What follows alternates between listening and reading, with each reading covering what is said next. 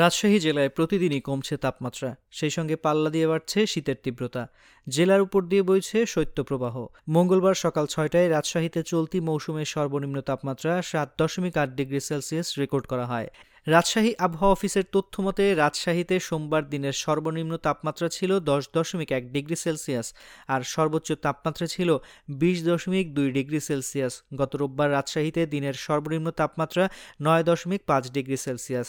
তবে আজ মঙ্গলবার রাজশাহীতে সর্বনিম্ন তাপমাত্রা ৭.৮ ডিগ্রি সেলসিয়াস রেকর্ড করা হয়েছে। এটি এই মৌসুমে জেলার সর্বনিম্ন তাপমাত্রা।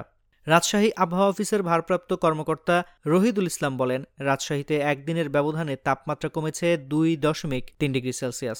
সর্বনিম্ন তাপমাত্রা কমায় এই অঞ্চলে পাল্লা দিয়ে বাড়ছে শীত। আকাশ পরিষ্কার আছে, সূর্যের দেখা মিলেছে সকালে। এছাড়া সকাল ৯টায় বাতাসের আর্দ্রতা পরিমাণ ৯৯%। সকাল ৯টায় তাপমাত্রা রেকর্ড করা হয়েছে ১২ ডিগ্রি সেলসিয়াস।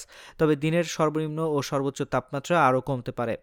এদিকে গতকাল সন্ধ্যায় রাজশাহীর প্রাথমিক স্কুল খোলার ঘোষণা দেওয়া হয়। তবে হঠাৎ শীতের তীব্রতা বৃদ্ধির কারণে সকালে আবারও সকল স্কুল বন্ধ ঘোষণা করা হয়। তবে মাধ্যমিক স্কুল খোলা আছে।